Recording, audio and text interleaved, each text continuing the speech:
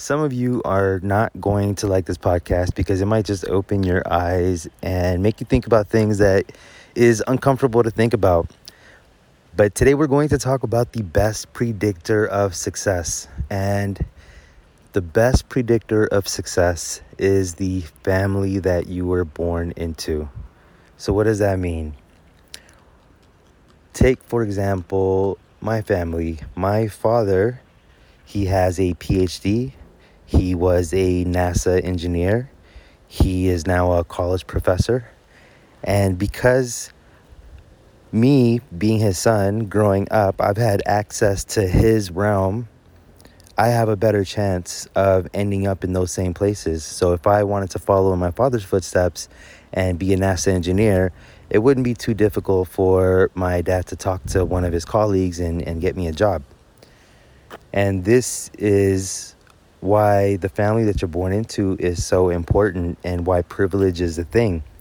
The more money that someone has and the more network connection that someone has, they're going to be better off. You're going to have way more exposure to different things than someone else.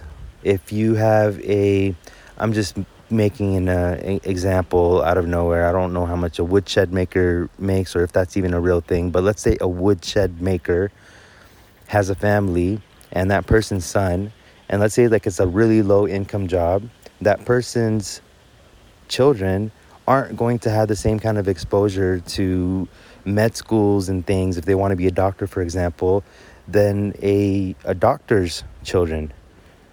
A doctor's child is way more likely to become a doctor than a woodshed person. I don't even know what a woodshed person is, but I'm going to look that up one day.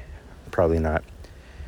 So this is really the idea behind privilege. I definitely recognize my privilege. I've had a lot of leg ups in my life, and I owe it to really just this grand kind of luck. I don't even know how you would describe it. And because I recognize it, I also do see that I have some kind of responsibility to maybe give some other people a lucky chance.